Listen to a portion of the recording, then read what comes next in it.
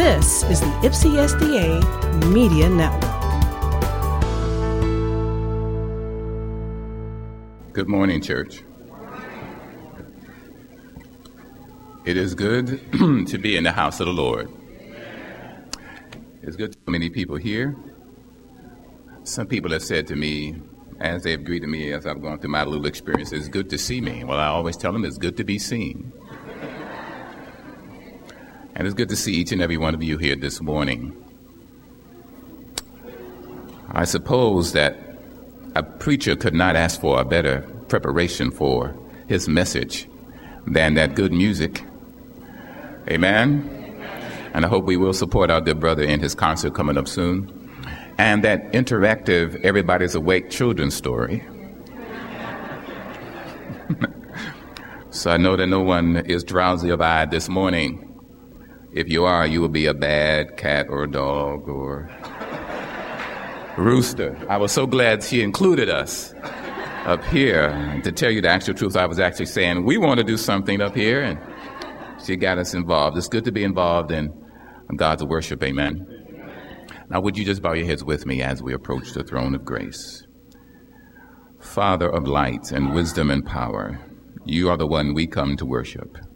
Though you seem fit to use us in various capacities, through the song and through the music, through the stories, through scripture reading, through the preaching of the word, the real speaker, the real one we come to hear is none other than the God of heaven himself. And so we ask today that you would speak. We are not capable, we are not worthy of either speaking nor hearing to the effective blessing of our souls. But today we know that your Spirit is able to do one more time, if it so be called, a minor miracle of grace, that hearts in need might be blessed again today, and that your name might be called blessed. In Jesus' name we pray. Amen. I want to start the message this morning with a preface unusual for me. I think I like to leave the main point in the text so you can get it later, but this one is so important, I'm going to state it up front. Is that all right? One of the most important dichotomies, you know what a dichotomy is? A contradiction of the faith that every Christian must conquer. And there are a lot of dichotomies in the faith. See, God wins by surrender. He adds by subtracting. He multiplies by dividing. Are you with me this morning? He defeats an army larger than itself, than his people, by reducing the number of the people in his army. You follow me? God says, not the wise, not the smart, not the ones who have their MBA degrees, not the ones who know how to conquer things, not those will inherit the earth, but the meek will inherit the earth. I heard one commentator said, well, that's the only way the meek are going to get it. They're going to inherit it. Well, I want to be in that number. Say amen. So there are a lot of dichotomies of the faith. Some things about following Jesus on the surface of common sense don't make earthly sense. For the Bible says his ways are so far above our ways. It's like the stars in the heavens is above the earth. You just can't figure God out. You got to accept it. So one of the dichotomies we got to understand and accept as Christians is, even though we are not saved by our own efforts, we will not make any progress in the Christian life without our effort. Shall I say that again? Even though we are saved without our effort, Jesus has already done it. All you have to do is accept it. You will make no progress in your own Christian life. I'm talking about spiritual growth without your effort. Strange way that God reminded me of this week. Actually, last week I started meditating on this particular message. Seems it came from an unlikely place. You know, I like different translations. It was in your scripture reading this morning. May I return you there? Genesis, the 22nd chapter, verses 15 through 18. We look at the story of Abraham. You know the story. Some call this Abraham's final test, the greatest test, the master exam that Abraham had to go through. Abraham, what? Take your only son. Take him up on the mountain and sacrifice him there. And Abraham took his only son, didn't tell his mother or his servants, didn't even tell his son, and went up on the mountain. And had it not been the interference of what this text calls the angel of the Lord. Another name for Jesus. Somebody say amen. Study that out for yourself. I won't go into that. The angel of the Lord interfered with him and said, Abraham, Abraham, lay not your hand upon the child, because you have proven to me that you will not withhold from me your only son. Look over there, Jehovah Jireh. I have provided myself a ram. Sacrifice him instead of your son. First time the angel spoke. Second time the angel spoke. Genesis 22:15. And the angel of the Lord called unto Abraham out of heaven, and second time, and said, by myself have I sworn, saith the Lord, for because thou hast done this thing and hast not withheld thy son, thine only son, that in blessing I will bless thee, and in multiplying I will multiply thy seed as the stars of heaven, and as this sand which is upon the seashore, and thy seed shall possess the gates of his enemies. Verse 18, and in thy seed shall all the nations of the earth be blessed, because thou hast obeyed my voice. Can I read verses 17 and 18 to you from the Amplified Version? The Bible says, in blessing I will bless you, and in multiplying I will multiply your descendants like the stars of the heavens and like the sands of the seashore. And your seed, in parentheses, heir, will possess the gate of his enemies. Verse 18 is key. And in your seed, Christ, shall all the nations of the earth be blessed. Now get this. And by him bless themselves. And by him bless themselves, because you have heard and obeyed my voice. There's so much in this text. So much in this text. I had trouble deciding what to say about it. Little controversy here. You know, I'm glad for the old landmarks. How about you? Some of the new commentaries say that that seed referred to in verse 18, is the descendants of Abraham, plural. You know, like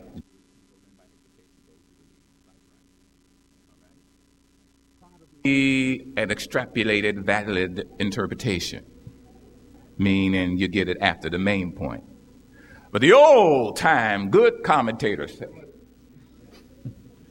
that the seed in that verse is singular, and it refers to Christ. So to Abraham, in Christ shall all nations of the earth be blessed. And according to the Amplified Version, and by him bless themselves. Church, this morning we ought to help ourselves. Come on, say amen. Help yourself. By studying this passage, it came to my mind that there was an action involved in our receiving the blessings of the Lord. Number one, there is no better thing you can do for yourself than to accept Jesus Christ as your Savior.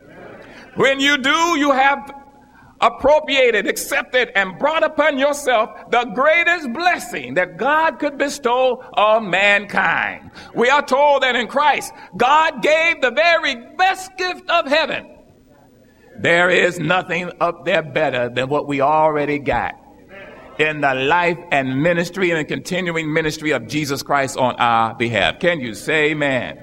And the best thing you could do is accept Jesus. Sometimes it seems hard. But when you accept him, you bless yourself. Huh? Life no longer looks the same now that you have Jesus. Problems no longer have an Gordian knot solution. Y'all not listening to me this morning. You know the Gordian knot, that ancient myth that among, I think, the Hebrews, not the Hebrews, the Greek or the Romans, that the gods who were quite capricious in their religion, they loved to tease and tantalize and hurt the people who worship them, and they would give them difficult tasks to do, like make them roll a stone up a hill, only to make it roll down again, and then they have to roll it back up for eternity. That would be punishment. One man named Damocles was condemned to sit under a sword that was hanging over his head by a single thread of hair. Huh? And sometimes they could be quite capricious, but our God is not like that. Our God is a God of mercy and love and of power. And when you accept him, he does not place before you difficult solutions that you cannot find. Life finally makes sense. Huh? There is a way out of everything, but you won't receive it until you learn the part you have to play in receiving the blessings of the Lord. God gave it to you, but if you don't do anything with it, you will lose it. How many know what I'm talking about? I bet you I could give you a case in point. A couple of 3 weeks ago, we had Women's Day here at the church. And our very efficient leadership placed a little trinket on all the tables. I remember that? Okay. You don't have to tell me, but how many remember, first of all, what it was? 1, 2, 3, 4. See, they had to think. Now the hands are coming up. Some of you were not here. Okay. Now the $64,000 question. What'd you do with it? How many of you, if I said, go home, find it, and when you come back, the pastor will give you a complete set of commentaries and a brand new Bible, if you can bring it back?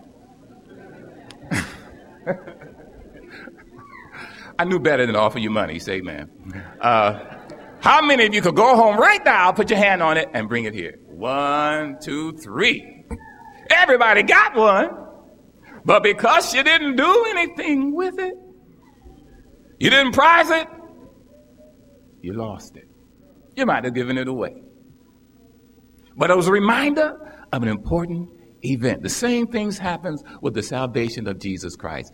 If you don't use it, you lose it. Huh?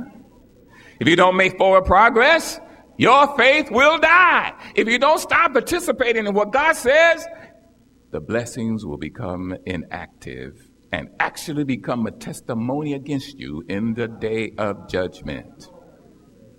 So we shall be called to give an account for everything that's given. To whom much is given, much is required.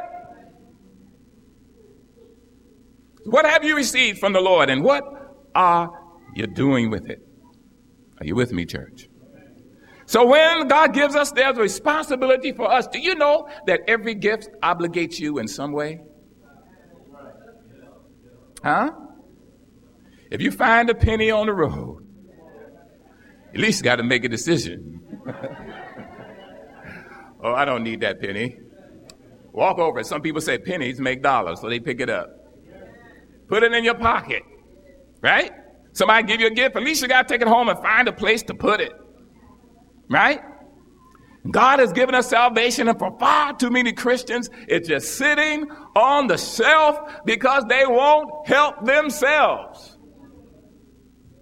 I got to back up a little bit. One of the greatest aspects of this story about salvation is that the God of heaven, who is the greatest above all, in all, and all in all, will lay himself out as a gift before mankind and say, take as much as you want.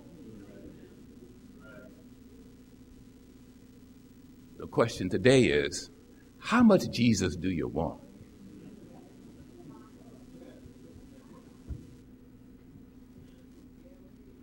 Do you want just enough so that the name Christian sticks? Do you want just enough so you could have a private reference and help library? Do you want just enough so that when times get bad and you really think the signs of the time are coming to pass and Jesus is about to come, you got a little head start in getting ready before it's everlastingly too late? Or do you want enough that your life is transformed?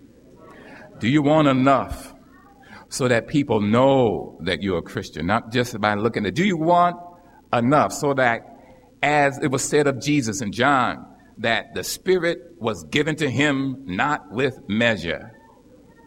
Huh? Jesus had so much Holy Ghost that it wasn't measurable. And some people think we cannot enter into that experience. But we can if we would only help.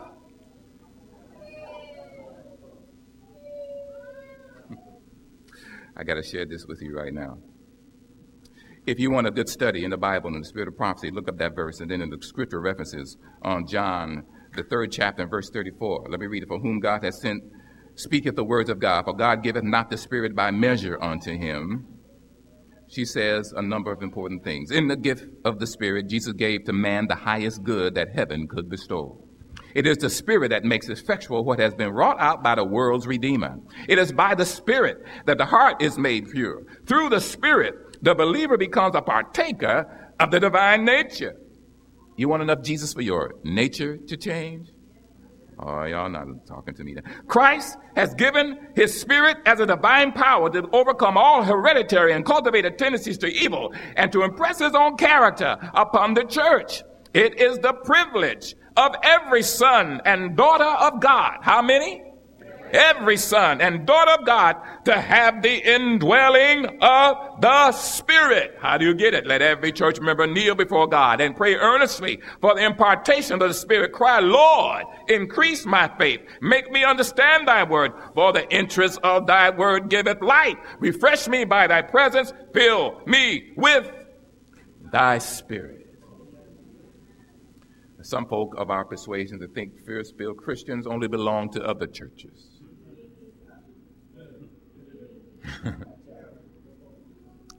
You know, some of those churches who have charismatic in front of their name, all of that stuff. Well, I may not agree with everything that happens over there, but I'm here to tell you that the Holy Spirit was designed for every believer. And the Bible says, if you have not the Spirit of Christ, you are none of his. Ooh. May I continue with that? She breaks it down. She said, we may talk about the blessings of the Holy Spirit. This is from Our High Calling, page 150, 150. We may talk about the blessings of the Holy Spirit, but unless we prepare ourselves for its reception, of what avail are our works? Are we striving with all our power to attain the stature of men and women in Christ? Are we seeking for his fullness, ever pressing toward the mark set before us, the perfection of his character? When the Lord's people reach this mark, they will be sealed in their foreheads. Same passage. When a man is filled with the Spirit. Now, this is sometimes why we only want a little bit. When a man is filled with the Spirit, the more severely he is tested and tried. How much Jesus do you want? The more clearly he proves that he is a representative of Christ. The peace that dwells in the soul is seen in the countenance. The words and actions express the love of the Savior. Self is renounced. The name of Jesus is written on all that is said and done. Help yourself to the Spirit of God. She goes on to say in another place, in order for us to receive the Spirit, we got to get rid of self out of our lives. Not self-identity. Not a Holy Ghost enlightened self-interest. Are you with me? But what we must get rid of is selfishness. Are you with me? Some folk are in church because they're selfish. Y'all know what I'm talking about. They don't want nobody else to take their crown. That's a good motive. But that's not the best motive.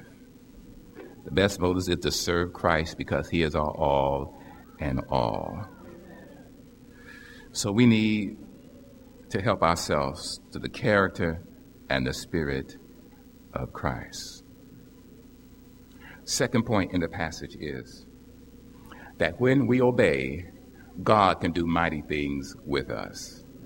You see the last part of that verse? It says, Abraham, because you obeyed, because you passed the test, all the nations of the earth will be blessed. And by him, Jesus, blessed themselves because you obeyed. Let me clear a possible misconception. God was not saying to Abraham, you're the only one that I could use to do this. Huh? You read that and say, because you obeyed. Well, if Abraham had not obeyed, what would have happened to Jesus? God would have found somebody else. Huh? God was not saying, you made it possible, Abraham. I thank you very much. God was saying because you had the common gospel sense. Y'all are not listening to me. To do what I asked you to do, now you're going to be blessed, and your descendants, you get to be a part of my plan. Huh? We all have our own plans. We like our plans because we have traced it out from the end to the beginning. As you know, those are the type of sermons I love to preach. You know, if I can give you insight into what it's like to be a preacher sometimes sermons come easy. I've had experience, praise the Lord, I opened the text, and the outline just jumped out the Bible onto my page. Just like that. Complete with illustrations, all of that stuff. Oh, hallelujah, thank you, Jesus. And then sometimes you get in the pulpit and you don't know exactly what you're going to say. All the preachers in here looking decent West. You know I'm telling the truth. Huh? There are times when it's not as easy as it's been other times, but God always provides. He's there to be your helper. He promised if you open your mouth, I will fill it. Now, doesn't mean you shouldn't study.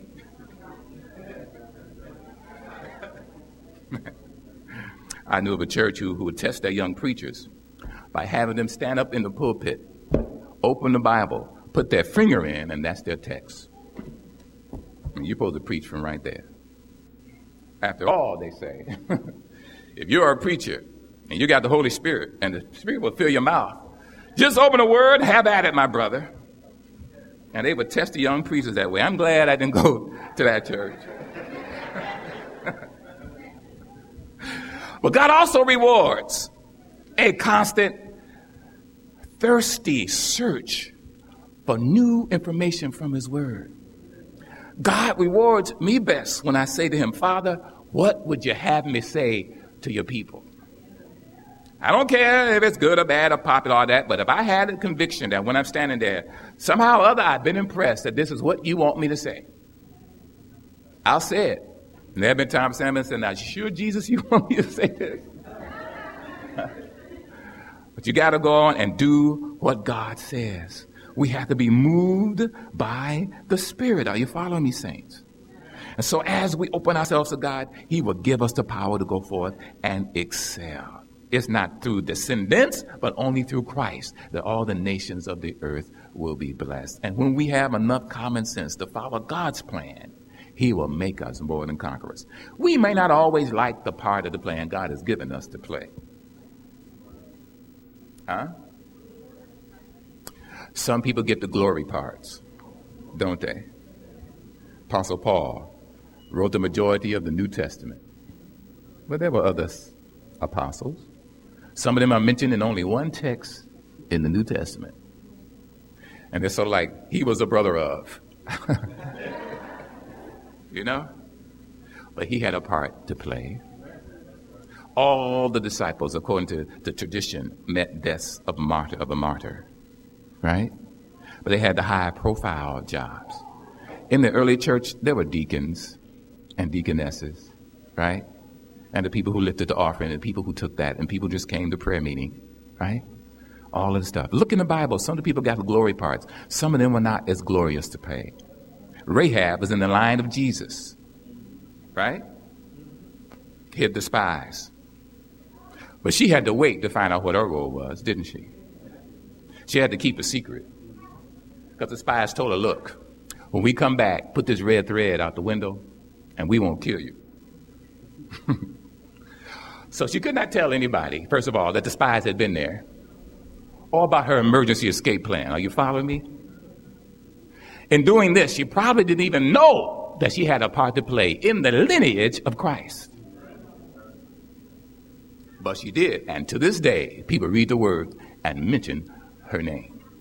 On the resurrection morning, She's going to be surprised that people from way down here in 2005, 2006, 2010, I hope the world don't go much longer than that.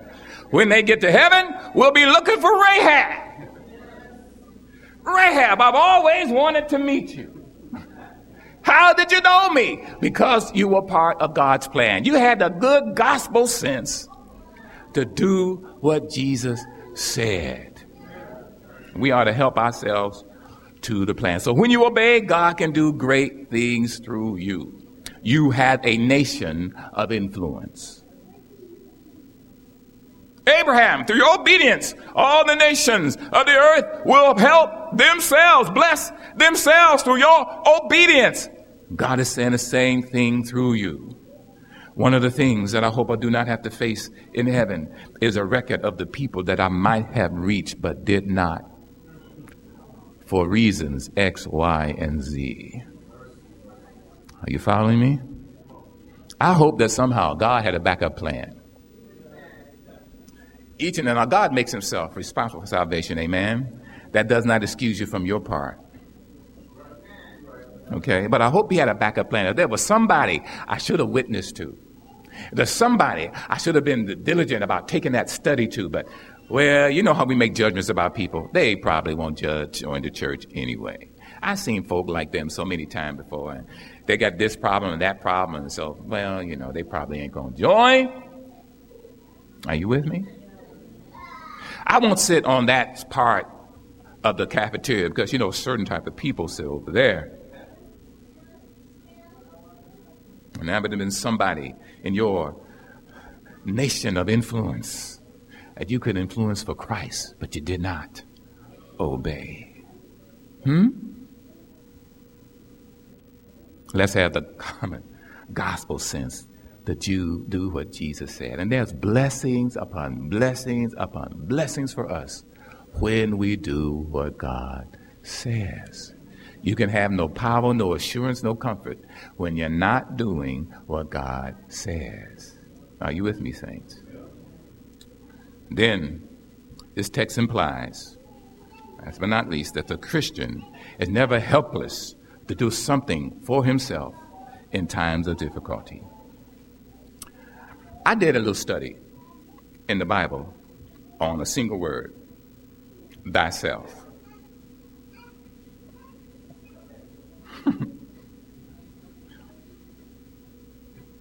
Interesting, all the things the Bible implies that Christians should be doing for yourself.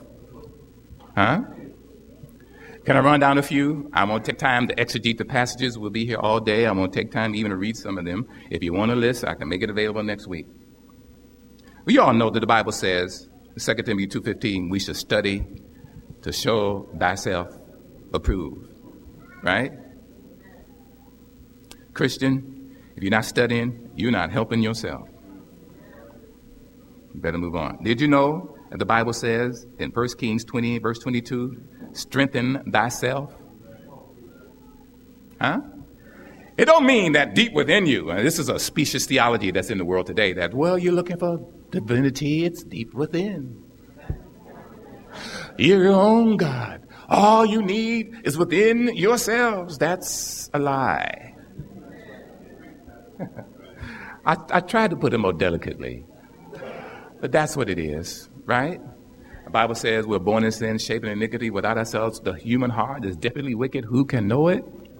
And sometimes you run out of strength. So the Bible is not talking about when it says strengthen thyself, that you can reach down inside and get what you need. The decision to do it is there. But in that text, it means when you strengthen yourself, it means to prepare. For trouble that's coming on the way. Strengthen thyself. When trouble comes, be able to deal from a position of strength rather than emergency. Preached an old sermon once called The Perils of Emergency Faith.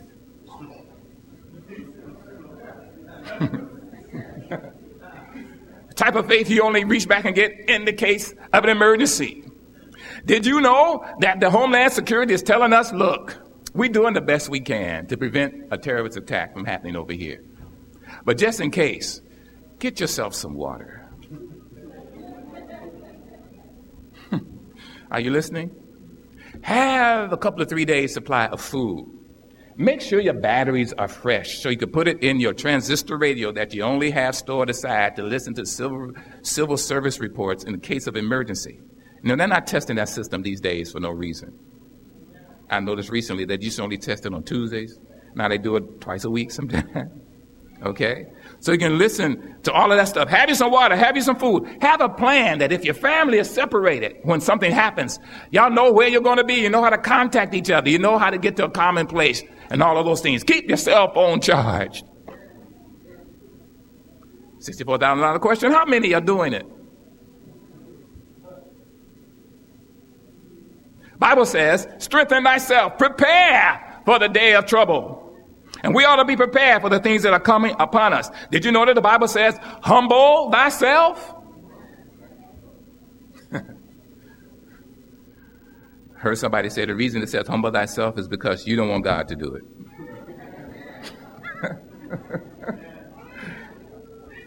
The Lord can humble you.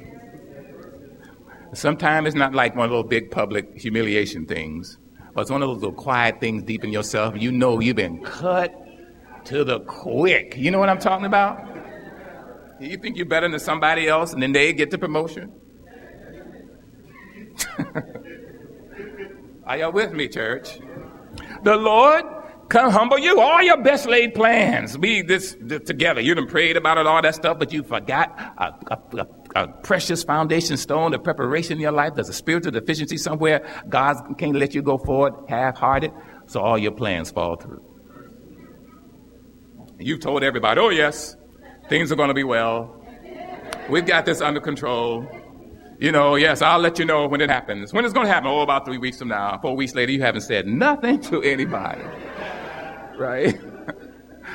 God can humble you in that very area of your spiritual strength that you think you're the strongest in. God will send a test sometime and you will get an F-.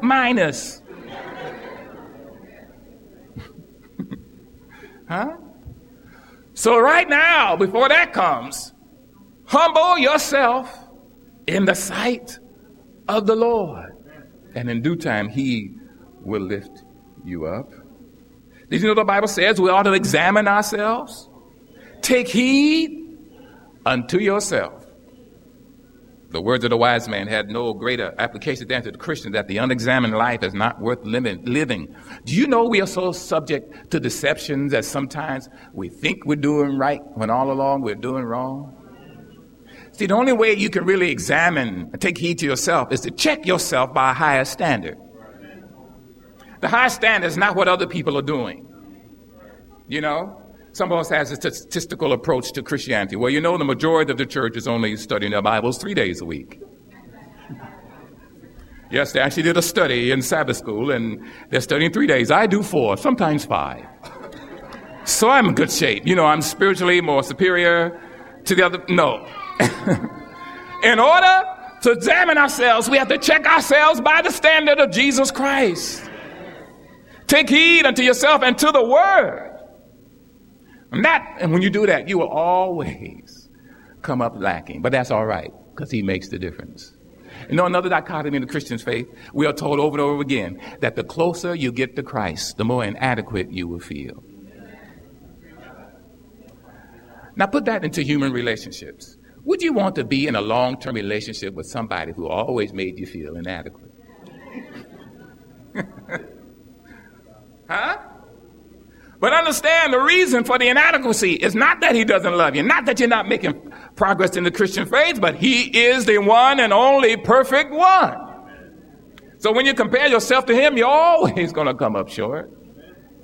But don't despair. Know that he loves you anyway, and that the knowledge of your need is the very thing that he needs to fulfill everything in your life. It's another dichotomy. I feel inadequate in his presence, but I just can't stay away.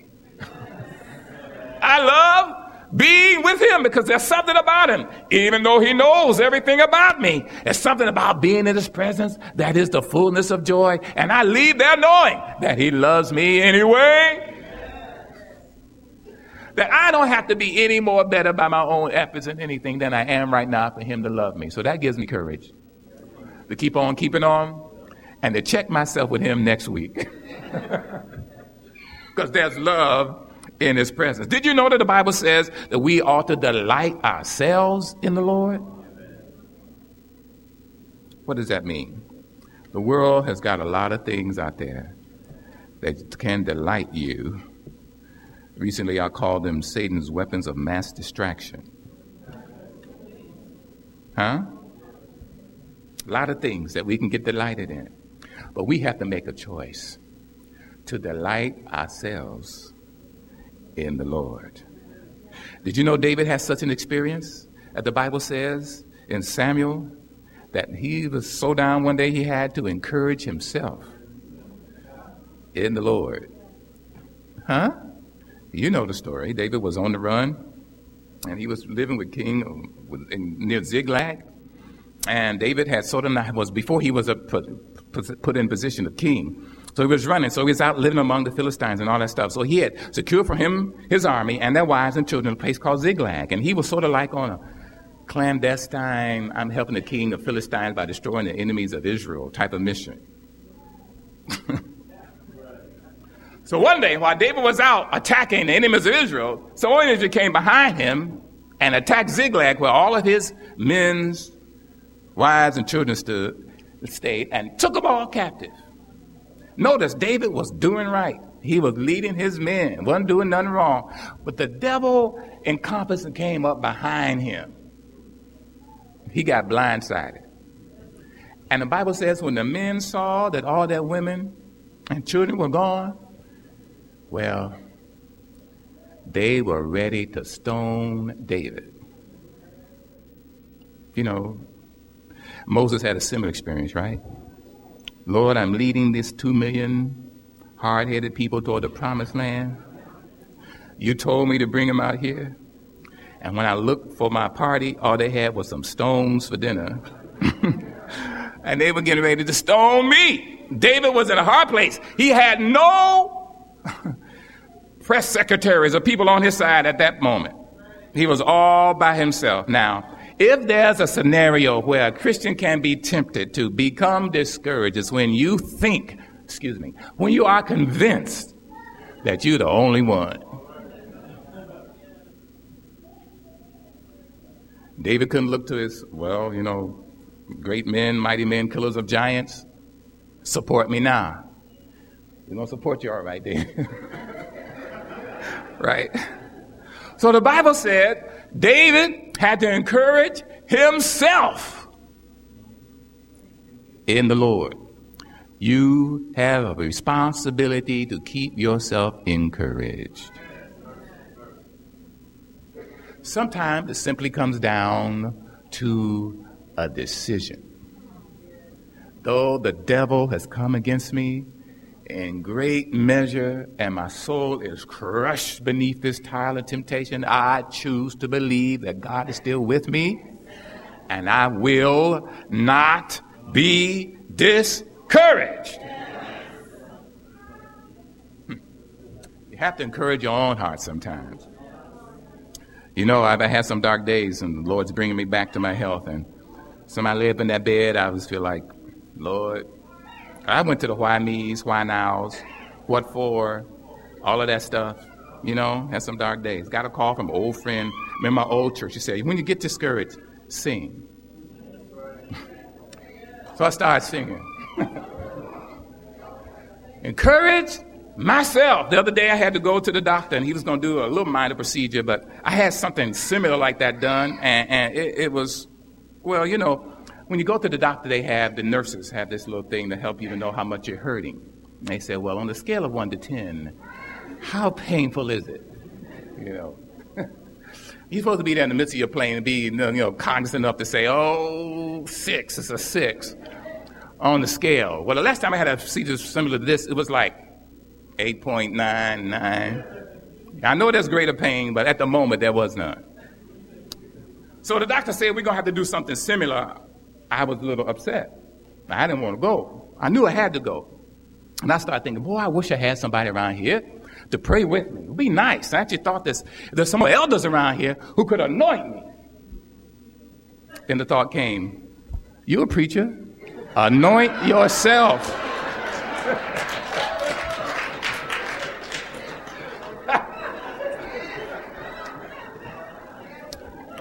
I looked around the room, and there was a vial of anointing oil that I had taken home.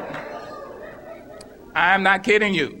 And I said, Lord, I don't know if I'm supposed to be doing this. I got on my knees and said, Lord, if I'm being presumptuous or something wrong, please forgive me, but I need a little help right now.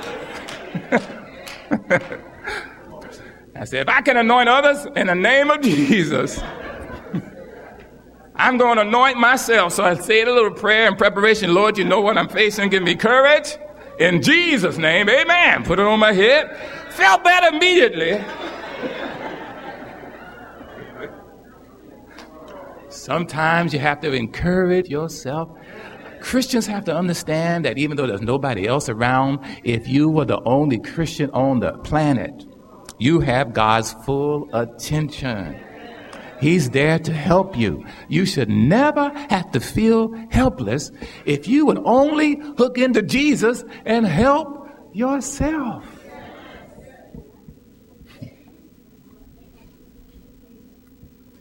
And when we help ourselves, others will be blessed. Christians far too often are unaware of the great masses of people around us who don't know Jesus, whose lives would be infinitely greater and better if you would only serve as a liaison to introduce them to the person who's made such a difference in your life. And it's just that simple.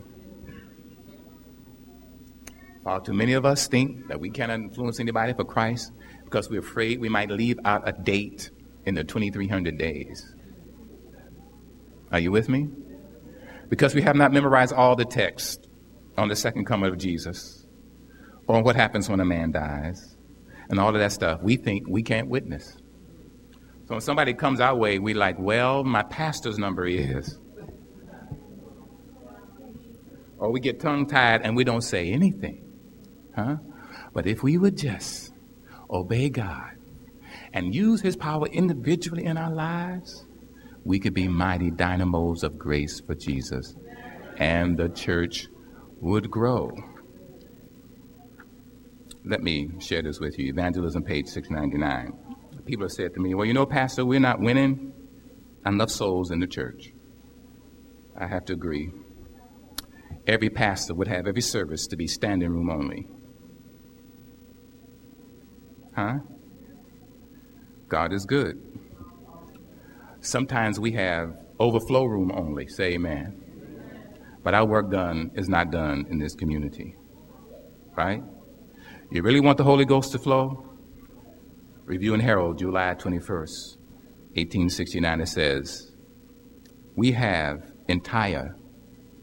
we have entire wholehearted consecration to the service of Christ, God will recognize the fact by an outpouring of his Spirit without measure. But this will not happen while the largest portion of the church are not laborers together with God. I'm not sure if Ellen, who wrote this, meant this to be a litmus test. I know some pastors who have taken it this way. They actually count the church, see how many people in the church, and then count to see how many people are in active ministry doing something for somebody else. Okay? That means if you're a church officer and you count the money, that's serving the Lord. Amen? We need the money counters. But that's not active ministry for somebody else. It helps the ministry. It is a ministry. Are you with me? But how many people are co-laborers together with Christ doing something for somebody else? So they make a mission. Might not be a bad thing for us to do. To set a goal of having at least 51% of the members in their church doing something for Jesus. Not just 50%, because she says the greater portion. So it's got to be at least 50.1%. Y'all with me this morning? And those who have done this have seen a transformation in the church. They go to the Lord and say, Lord, now the greater portion of our membership is doing something for Jesus. That's good. That's not enough. we should be able to report every member involved in some ministry for Christ. Are you with me? And she says, when that happens, God will pour out his Spirit on the church without measure. You want to see this community brought to Jesus? Help yourself.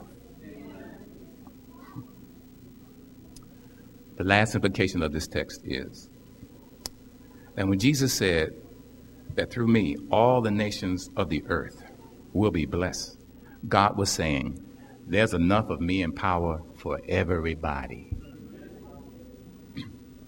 If you came to prayer meeting last week, you know that our study for our discussion groups is entitled, A Table for 6 Billion.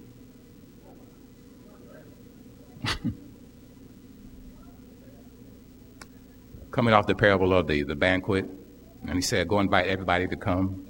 And I thought about that, and I said, well, you know, Jesus said everybody could be saved. So Jesus is making reservations for 6 billion, which is roughly the population of the earth. A table for 6 billion. Now, we know all ain't going. Some will choose to stay down here. But God has made plenty good room. There's enough for everybody. Help yourself. I'll close with this little thought. It would be interesting. There are various ways to study a church and how it's progressing and everything. It would be interesting to see what type of parameter of health the old, lowly, traditional potluck is for the church. You know, potluck suppers. That's one institution that crosses nearly all denominational lines. You know, every church I know about have potlucks every now and then. You know, and I've seen churches have them various different ways, right? Max Lucado, the famed writer, says he was part of a church one time that took their potluck so seriously, one of these super churches, that when they declared a potluck, they buy out the town. To the degree that the shopping centers, the stores, the grocery stores in town wrote them a letter and said, please let us know when you're going to have a potluck. Because your members come down here and buy up everything. We don't have enough for everybody else. So when you have potlucks, we will stock extra things. Okay? So that there would be no lack. And they had to do that. Let the stores in town know when they're going to have a potluck. Right?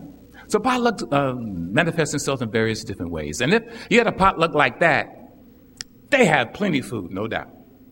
Right? No doubt. And so when you come to that potluck, the servers could probably say, help yourself. There's some potlucks.